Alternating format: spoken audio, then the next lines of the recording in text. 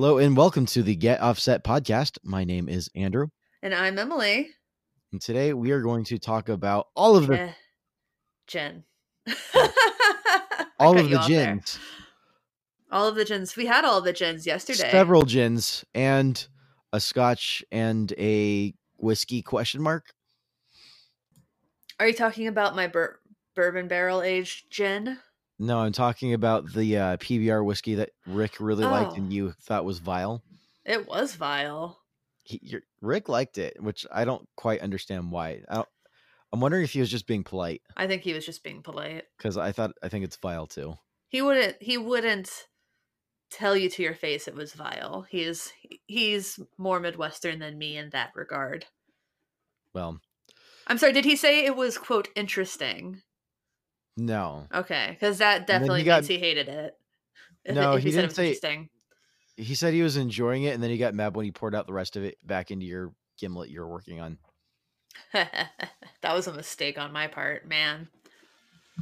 I had a thing to go to after that, and I went home. And originally we did the time that we did because I was like, oh, well, I have to, go to a birthday party at 8 or something.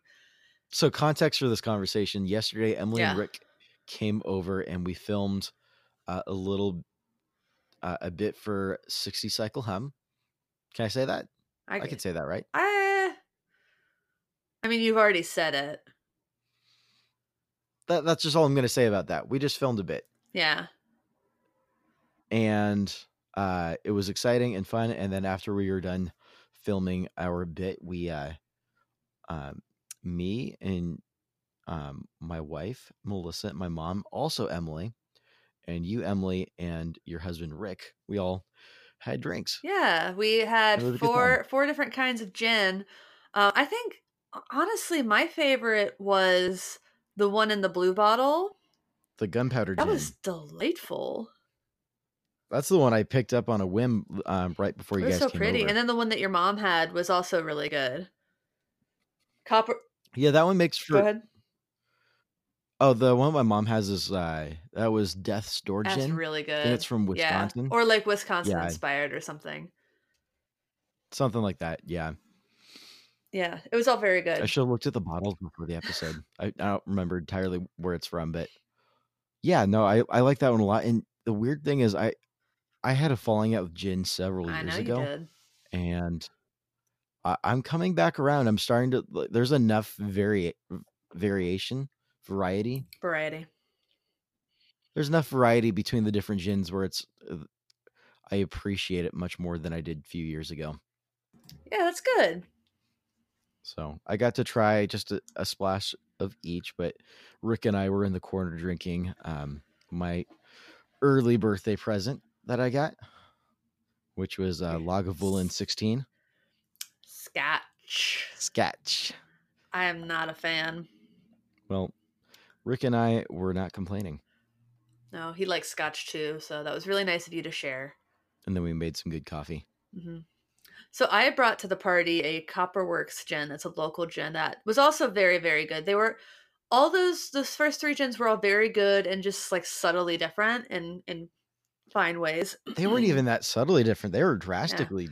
They were, but they weren't as drastically different as the one from South Carolina, which was a barrel aged gin. After you had the other gins, the more botanical gins, because some of them had notes of tea, some of those had notes of like pepper, and then that Copperworks one was like downright citrus.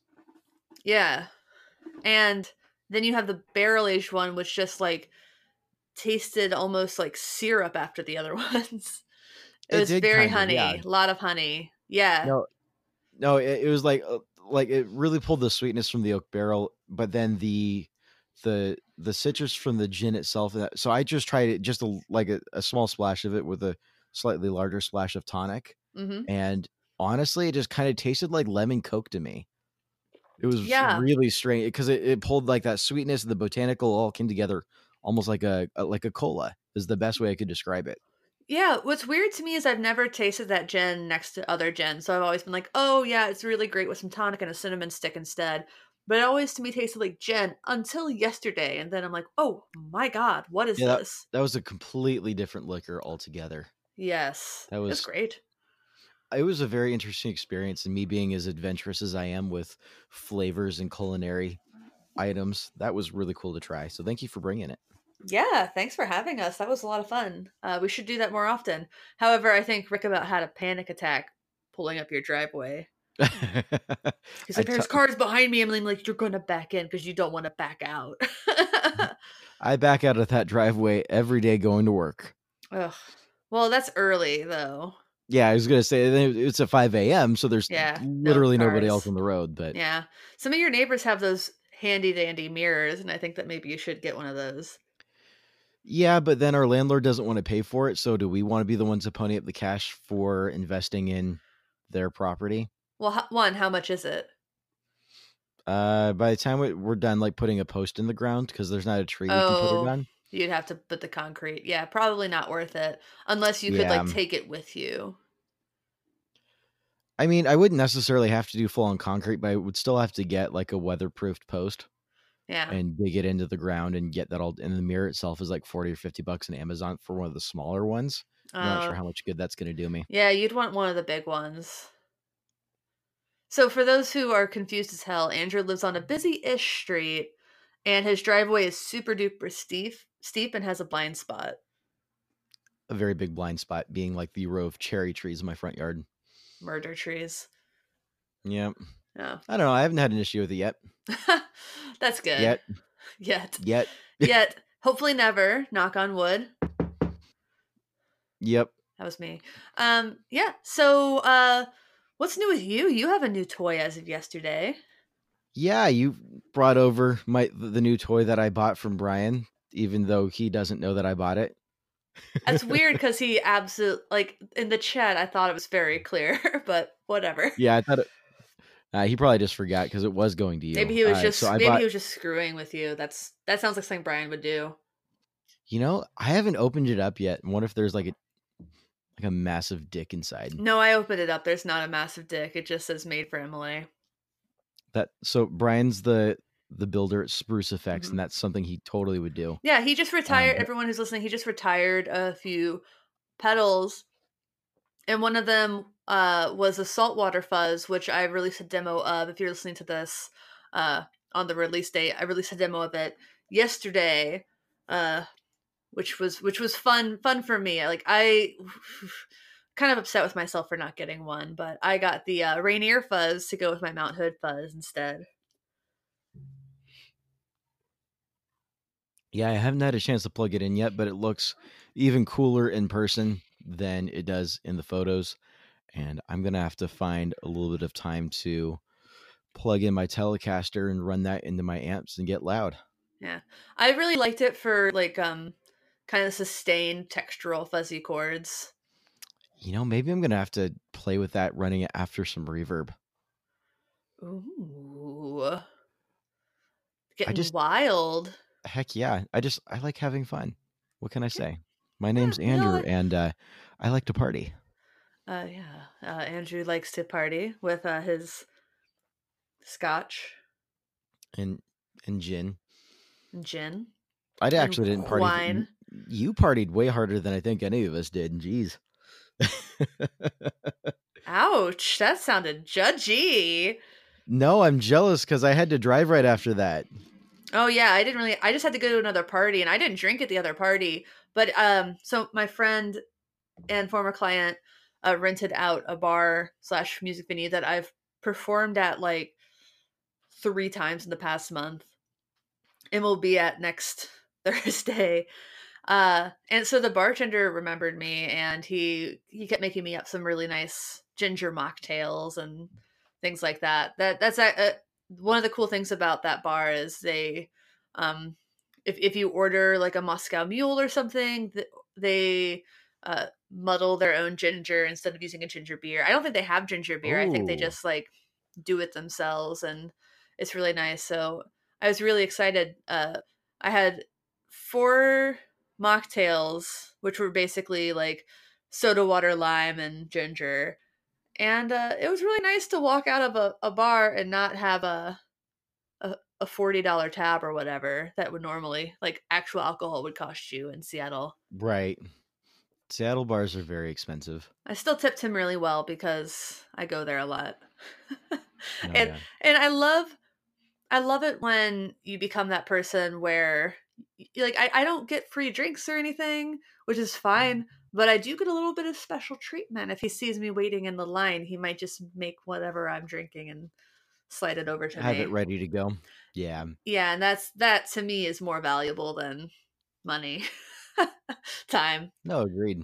Yeah. No, there's few things I hate worse than like sitting at the bar and like trying to get the bartender's attention, and someone else walks up, and I've been already there for a couple of minutes, and they jump like they manage to get the bartender's attention faster than I do because they're taller than me because I'm short. You are little. I'm a little short. You're a It's little. fine. You're a little buddy. Aw. Oh. Works out for me when I'm on planes though, because in just regular class, whatever coach is what we call it these days. Yeah. I can get my legs fully outstretched. That's weird. I like the aisle seat because then I can stretch one of my legs into the aisle. I like to be able to stretch my left leg. I have my knee is not so great on that leg, so being able to stretch that one out is key. But I digress. I have some new things. You want to hear about them? Does that mean I can start calling you old buddy? Do you value having fingers that work? Okay, Mom. I'm gonna break your fingers. Just kidding. That was really very aggressive of me. No, please. That's probably payback for my accidentally very judgy comment about you enjoying the company of my family. I'm sorry, that came off way judgy than it needed to. It's okay. I mean, I did go home and take a 3-hour nap. Well, that's a sign of a good time. Surefire sign of a good time. Then I didn't sleep at all that night because I took a 3-hour nap at 6 o'clock. But I got some new things since we last recorded. You've got a lot of new things. Well, I think that the one I want to talk about right now is I got a Milkman the amp that basically it's a floor unit and it's a tube amplifier with reverb and tremolo. And it can be completely noiseless. So I just plug my headphones into it, plug it into my the little Tascam I use to record demos, and I can do completely noiseless demos, which means I normally I only like to be loud between like with an amp, and I try not to be too loud. Kind of like after 5, from like 5 to 8. I don't like going later than that. My neighbors all say they can't hear me, but I want to be polite, and I feel kind of bad if Rick's trying to watch documentary or something, and I'm like playing my guitar trying to film a demo for half an hour. So this will give me the freedom to like film a demo really quick on my lunch break, or if I have a bout of insomnia, I can go downstairs and turn on the lights and the camera and do a demo there, or just playing guitar. I spent the whole weekend I'm playing with my friend Michelle as the All Night Boys in Nashville on November 9th at the 5 spot. So I spent the whole weekend just going through her songs with the Milkman the amp. It sounds real good. Every once in a while I get a little bit of interference from, the light fixtures and the computer, but for the most part, it's just that's any amp though. It is any amp. And it just feels like any amp. And the spring reverb on it is drippy, and the tremolo is tasteful. It's just all around like fantastic. Like I can see taking that to shows and taking it on tour for sure. So the reverb passes the Pete Davidson test? I don't know Pete Davidson. The guy from SNL? Yeah. Does he drip or something?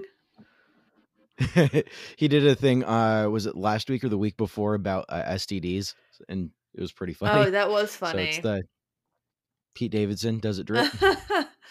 I don't remember that part of that episode, but I remember that he did that. He's funny. I like him. I worry about him, but I like him. I think that's pretty much the consensus of everybody who watches him. He's great, but sometimes like, man, you gonna be all right? Like, geez. I don't know if I've ever take care of yourself. But buddy. I don't know if at the same time if I've ever seen someone more willing to make fun of himself. That's true. Yeah. Also, I don't know. I feel like I'm slowly. I feel like he should take back his apology for a joke that he made at one point, but I won't get into the politics of that. Yeah, we'll take a step back from that one before we get into the sticks. That's the big thing. I also got an atmosphere from Dr. Scientist, and holy smokes, talk about reverb. Like, and that pretty much makes you a gamer, right? It's so cool. There's a special, like, I know that there's some sort of like game you can play on it.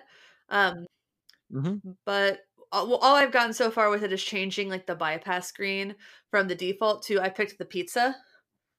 It's just like, yes, nice. I like pizza.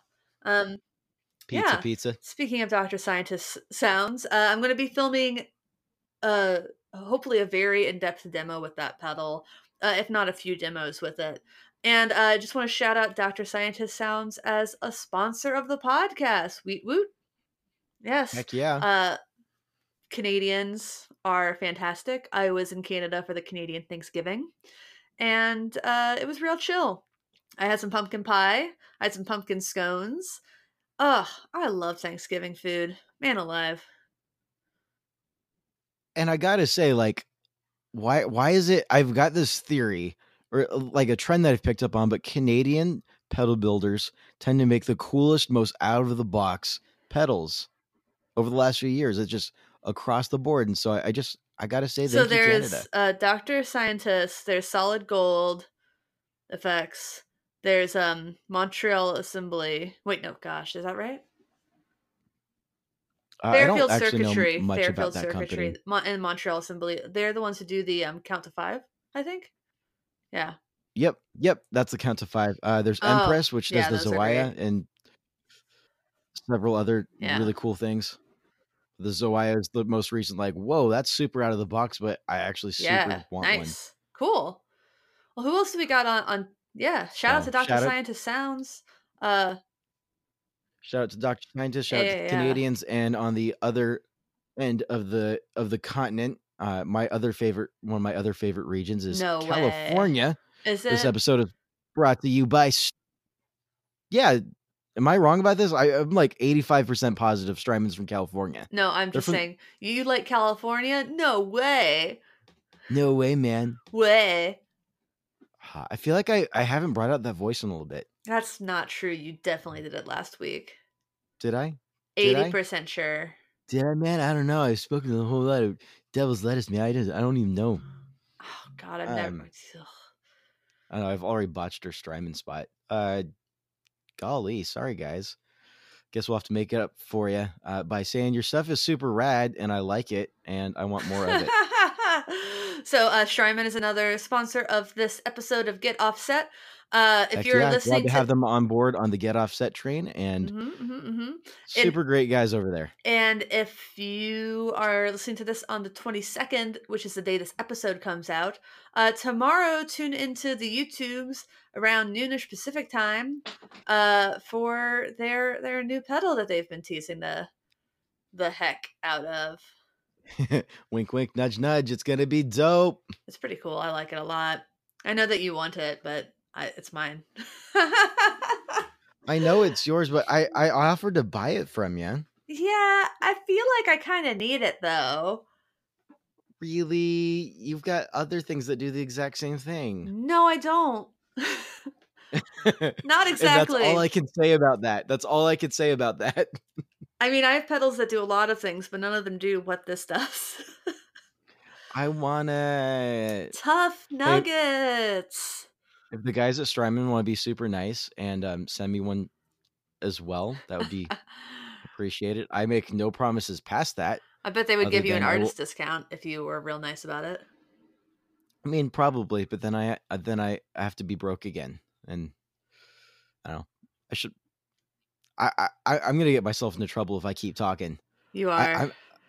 You'll get us in trouble. So good with this secret so far. Yes, you need to shut your dirty little mouth.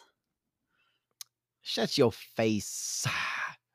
Cool. So I think we've teased that plenty. Yeah. And rightfully so. I'm excited. It seems like the whole praise and worship community is excited from all the screenshots you sent me about people's guesses and whatnot. Heck yeah. Well, rightfully so. And I think their minds are going to be blown because Yeah, I wish that people that would take. I need to stop talking about this. It's so cool. I can't stop talking. If I keep talking, I'm going to ruin the whole surprise. We're going to get fired. I wish that people who spend so much time trying to like decode what this announcement is would like take that time and instead like try to help like those organizations where you look through pictures of missing children and stuff like that and try to help humans. Like that'd be really neat. That's just my take. If you have that much time on your hands, maybe you should listen to the Murder Squad with Jensen and Holes and help them solve crimes. Like that's my take. Well, I'm glad you have a take, and I'm glad that I'm happy that people are happy. Yeah. Cool. So I think we're gonna get into the topic a little bit now. So yes, let's talk about the topic.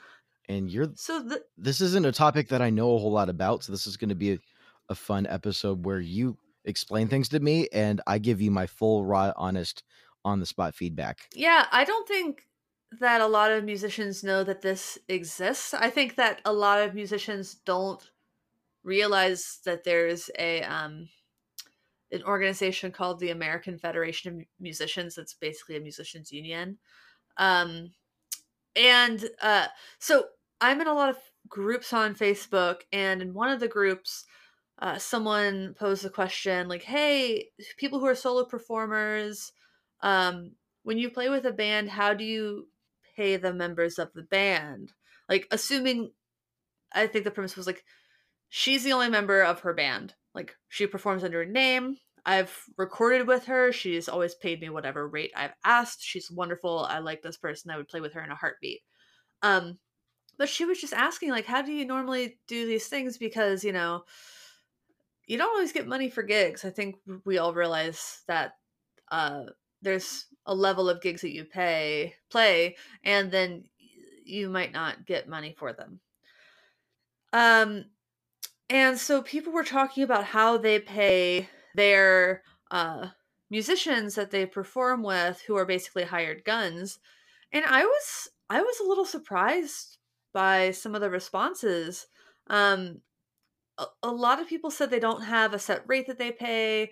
Some people say that they, you know, pay the musicians a little bit, but they pay themselves the most because they do the most of the work with the promotion and everything.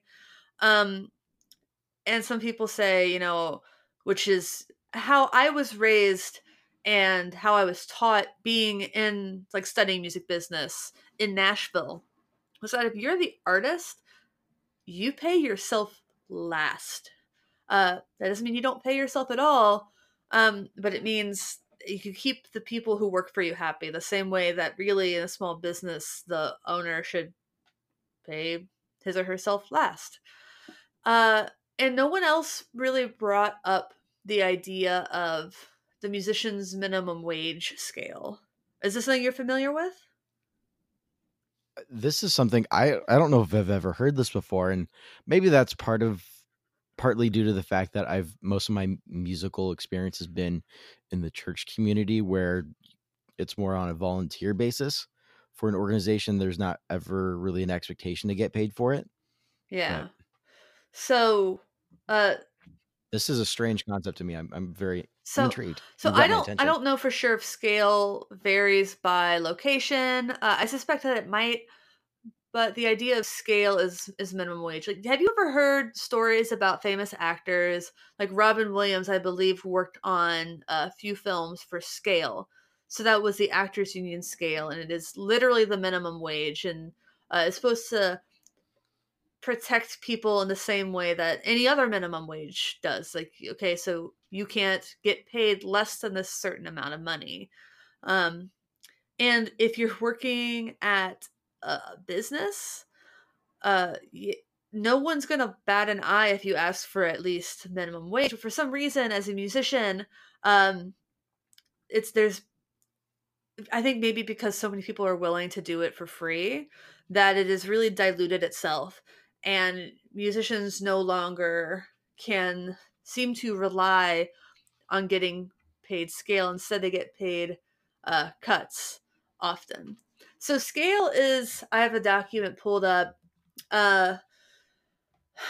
It has different types of engagements, kind of extra fees, and like what you should charge for different things. It has sort of rules about things like here's one: commencement of all services shall be no more than 15 minutes after after musicians are instructed to report. Members must report 10 minutes before the start of an engagement. Failure to comply will result in charges against the offender by leader and or contractor. Just to give you a taste of what's in this. So it exists to protect musicians, which is a beautiful thing. Musicians should be protected because what you're doing is work. And if somebody's making money, you should be making money also. But let's look at some of these. So there are like extra fees here, and I'll post a link to the one that I'm looking at in the show notes. Things like the leader fee. So the band leader should always get double scale. A single performer fee. So if you're the only one performing, double scale. Conductor fee, double scale. New Year's Eve is double scale. Local access TV, including PBS, $30 surcharge per musician. Local radio, including NPR, $15 surcharge per musician. Warm up and rehearsals, half an hour warm up, $20. Extra half an hour, $10 not to exceed 1.5 hours of total rehearsal time. Rain dates, things like doubling. Cartage, so how much should you charge to move a portable keyboard over 40 pounds? How much would you guess moving a portable keyboard over 40 pounds if you're bringing that to a gig? How much would you guess that costs? Lukewarm case of PBR? $60. An amplifier is $12. A cabinet? Let's see where that is in here. I see organ and amp speaker is $60, but that's an organ. I'm going to go, amplifier / speaker is $12. So a PA system is $36. Gotcha. Drum set is $42. Steel drum is $12. I love how there's something. Yeah, that's really specific. Tuba and double bass combined for some reason is on here, as is tuba and electric bass. Are those things normally brought together by the same person? I mean, those are both bass clef instruments. Yes, but they are quite different. And then there's travel. So your travel costs. If you're traveling, it doesn't say under 30 miles, but over 30 miles, like 31 to 40 miles, you get paid $12 extra. 151 to 160 miles, you get 176. Anything above that, you have to negotiate. So this is a long list of basically the legal guideline of what people should get paid for this line of work, right?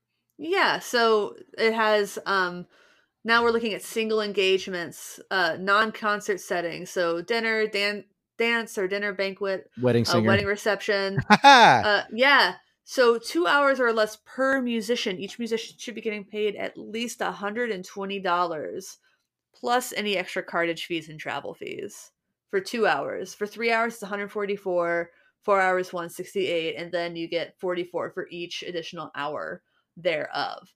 So with the leader getting paid double whatever that scale is. So if you've ever hired a wedding band or a wedding performer, I feel like you're probably lucky if you paid less than this, because wedding bands understand their value and their demand.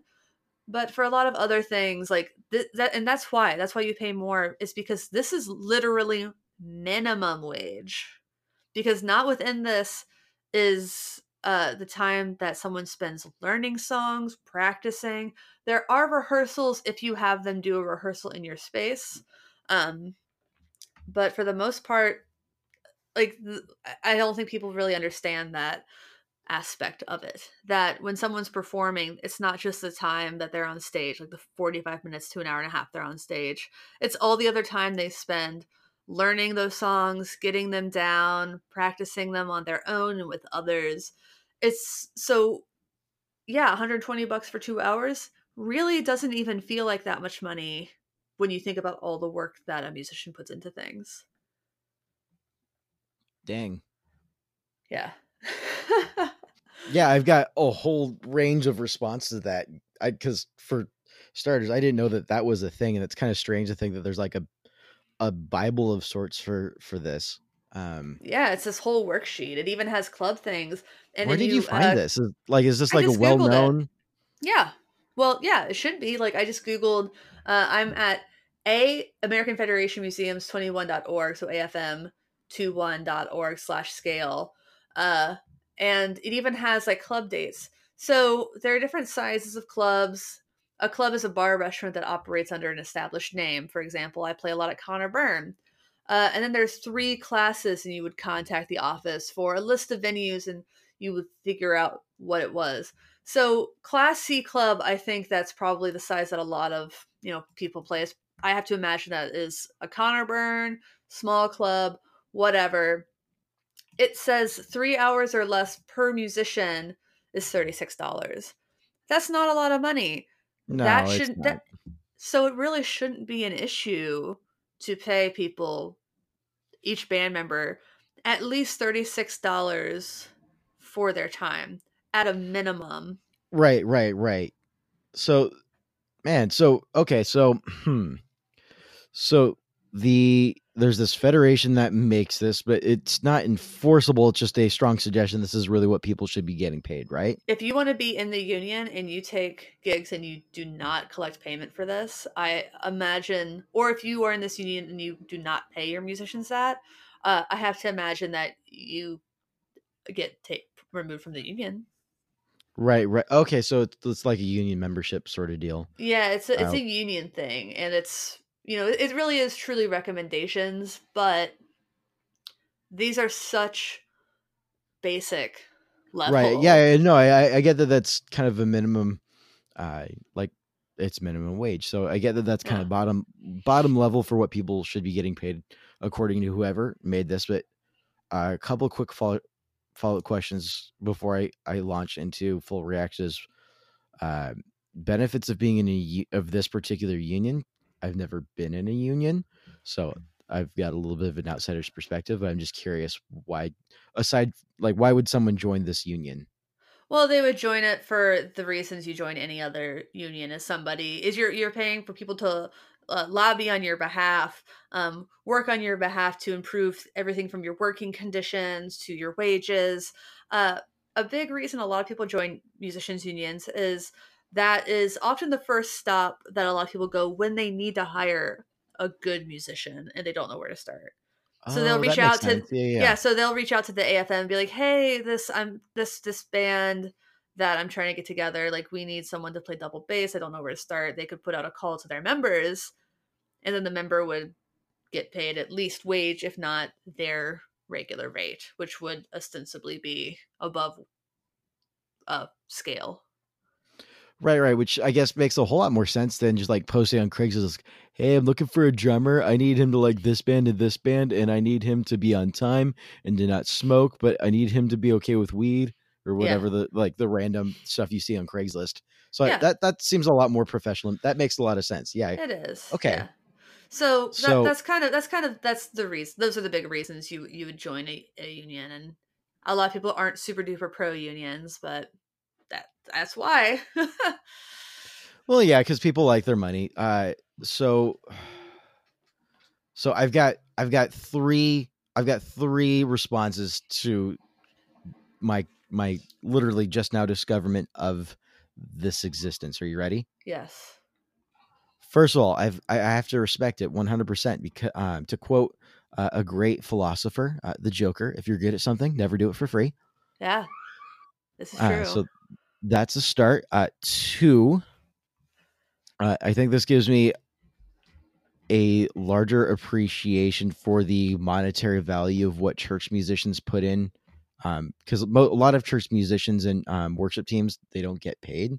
Maybe the worship leader does, or the worship director, because there's a lot more administrative work on the back end for that kind of stuff, but that gives you a better appreciation for what that monetary value would look like just from the amount of volunteer time they're putting in. But then 3, there's the follow question of supply and demand, because you mentioned that there's tons of people who are willing to do this for free if that means getting their break. And I'm torn between that. Seems like venues are people who are putting on shows are taking advantage of these poor souls who just want an edge. And the flip side being is, well, the law of supply and demand is such a fundamental root of economic theory and capitalism and how the U.S. is run. And I'm not going to defend that outright, but I'm just curious to hear. I want to know what your thoughts are on how that plays into this, because if someone's willing to do it for cheaper, I mean, that's kind of how this works. But at the same time, that's exactly what ruins it for everybody. And it's the same. Like there are bands out there that are 100% willing to do pay to play because they just want to play. And the only reason these venues exist and continue to do this is because bands continue to go along with it. Just because this is your passion, and sometimes people feel weird about taking money for their passion, or they're like, well, everybody does it. But if nobody did it, it wouldn't be a thing, because then these bars that rely on these bands to bring in people to sell their alcohol wouldn't have anyone in their venues. Like, they would have to find something else to do, someone else to screw. So and I'm not really. Isn't that what open mic night is for? So I'm talking a little bit less about like the venues, and like when you like talking about how venues pay musicians is sort of different. Like, what I'm mostly talking about here is if you're a solo performer and you want to have people backing you up, but at the same time you don't want it to be a collective band, then you need to pay people what their rate is, and you need to pay people at least what scale is my opinion. And thankfully that was the opinion of a lot of the people in this group was, hey, most of my shows are coffee house gigs and I play by myself. But when I have a big gig that I maybe want to film for whatever reason, or it's important, I might not make any money personally because I want to have a better experience for, whatever the purpose is for the big show. So she's like, I'm going to pay the band what they ask. And if I can't afford somebody, then I'll try to find somebody who's in level with what I can afford. Like, I've been paid this year between 125 and 175 per gig. And that includes, for a lot of those gigs, extensive rehearsal time. So that probably goes, it turns out, a little bit north of scale, according to this worksheet. But there are people who are saying that they don't pay their band anything, that everything that they have with their solo projects and that music for every gig, that the band doesn't take anything out of it, that they put it all into a band savings account. And I thought that was bananas, because they are not like, they're your hired guns. It's not like Sunday Crush where we're all part of the same collective and we're all in it for, the same, I don't want to say the same goal, but like, it's part of our identity. Or right. And it's not like, oh yeah, I play with this person sometimes. Yeah. There's a big difference between like, oh, we're just like a bunch of buddies that play in a garage and this is what we do for fun, versus this is a professional thing. You're paying someone, or should be paying someone, to come out, that someone that you either don't know well or don't know at all, that they're just backing up your project. Yeah, and clearly it does. It doesn't have to be a lot. Like, that's. I just have a. Yeah. Actually, there was another section that was paid performances under $10, which is a lot of the ones that I pay. So for ticket prices under $10, you're supposed to pay $108 for 2 hours or less per musician. That's higher. But yeah, that's harder. And sometimes you can't. And sometimes, sorry, one more thing I'm gonna say. The thing is, sometimes you can't afford a band if you're a solo performer, and it's a bit hard sometimes when you're starting out. So that's the thing. If you can't afford a band, then it's just like you can't afford anything else in life. Like, but can you afford a looper? I mean, I think people do that. It wasn't bad. Oh yeah. No, I. Are you making fun of Aaron Abubo? Maybe. Yeah. I saw a woman named Lisa Prank open for Liz Phair, and she had just a bunch of tracks she had built in a Boss looper, and she would just start the looper, play the song, and then she had her own guitar but everything else was in that little loop box. It was Right. cool. It wasn't like live looping, but she couldn't afford a band for that show probably, or couldn't get them all together last minute or whatever the situation was. So instead of bringing people that she didn't pay, she just didn't bring anybody. Well, and I'd be lying if I said that I've never played to live tracks before, but there's nothing wrong with it. St. Vincent does it, and she charges $40 or whatever for tickets. I think what's really shocking to me though is the idea that some of these solo musicians are doing this kind of stuff for free, and I feel like I should have known that in the back of my head, but what kind of a jerk move would it be to be like, hey, I've got my own music, my own project, I want you to come play drums for this one show, and sorry, all I can offer you is a couple of lukewarm PBRs. Yeah, I don't like that. And I just like, I don't know if they're there to support you. It's got to be reciprocal there. That seems like a natural response to that sort of arrangement in my head. But I mean, I don't know. It's also easier for me to say that because I'm not actively in the process of trying to sort out how much money I can afford to try and push for my passion. And so I definitely, on the flip side of that, and this is a subject that we've talked about with the Jesus discount episode, is the idea of wanting to make your dollar stretch for as far as you can when you're working on a project that's something you really care about or you really believe in. And that episode was about how churches often feel a strain of trying to make every dollar stretch for as long as they can. So I understand and empathize with that side of things for solo performers, but I don't know. I think it goes back to, you've got to pay people what they're worth. I think that should just be a fundamental aspect of how we do business. Yeah. I mean, and I've had friends who I've played with them, just like her and I. And after the show, she took her $30 cut and handed me 15 of those dollars. Aw. Yeah, it was a really sweet thing. And I know that she has a band, and she's technically like a solo performer, but she has the same band for every show, and they have a name and everything. So I consider that to be like a band. And I know that she pays them, quote, fair splits, which is basically even splits, right, for all the shows. And that's how you keep people like wanting to play with you if you're a solo performer, is you pay them well. Like the music can be fantastic, it can be the best music you've ever heard, but in the end, like if someone doesn't seem to value your time or your skills enough to pay you, I think you got to go find the gigs that pay. And I said it before, but it's so I moved to Seattle from Nashville. And one of the reasons it was such a good move for us was because in Nashville, there were so many people coming out studying music business who wanted to be in the music business, and they didn't care how little they got paid. $21,000 a year? Sure.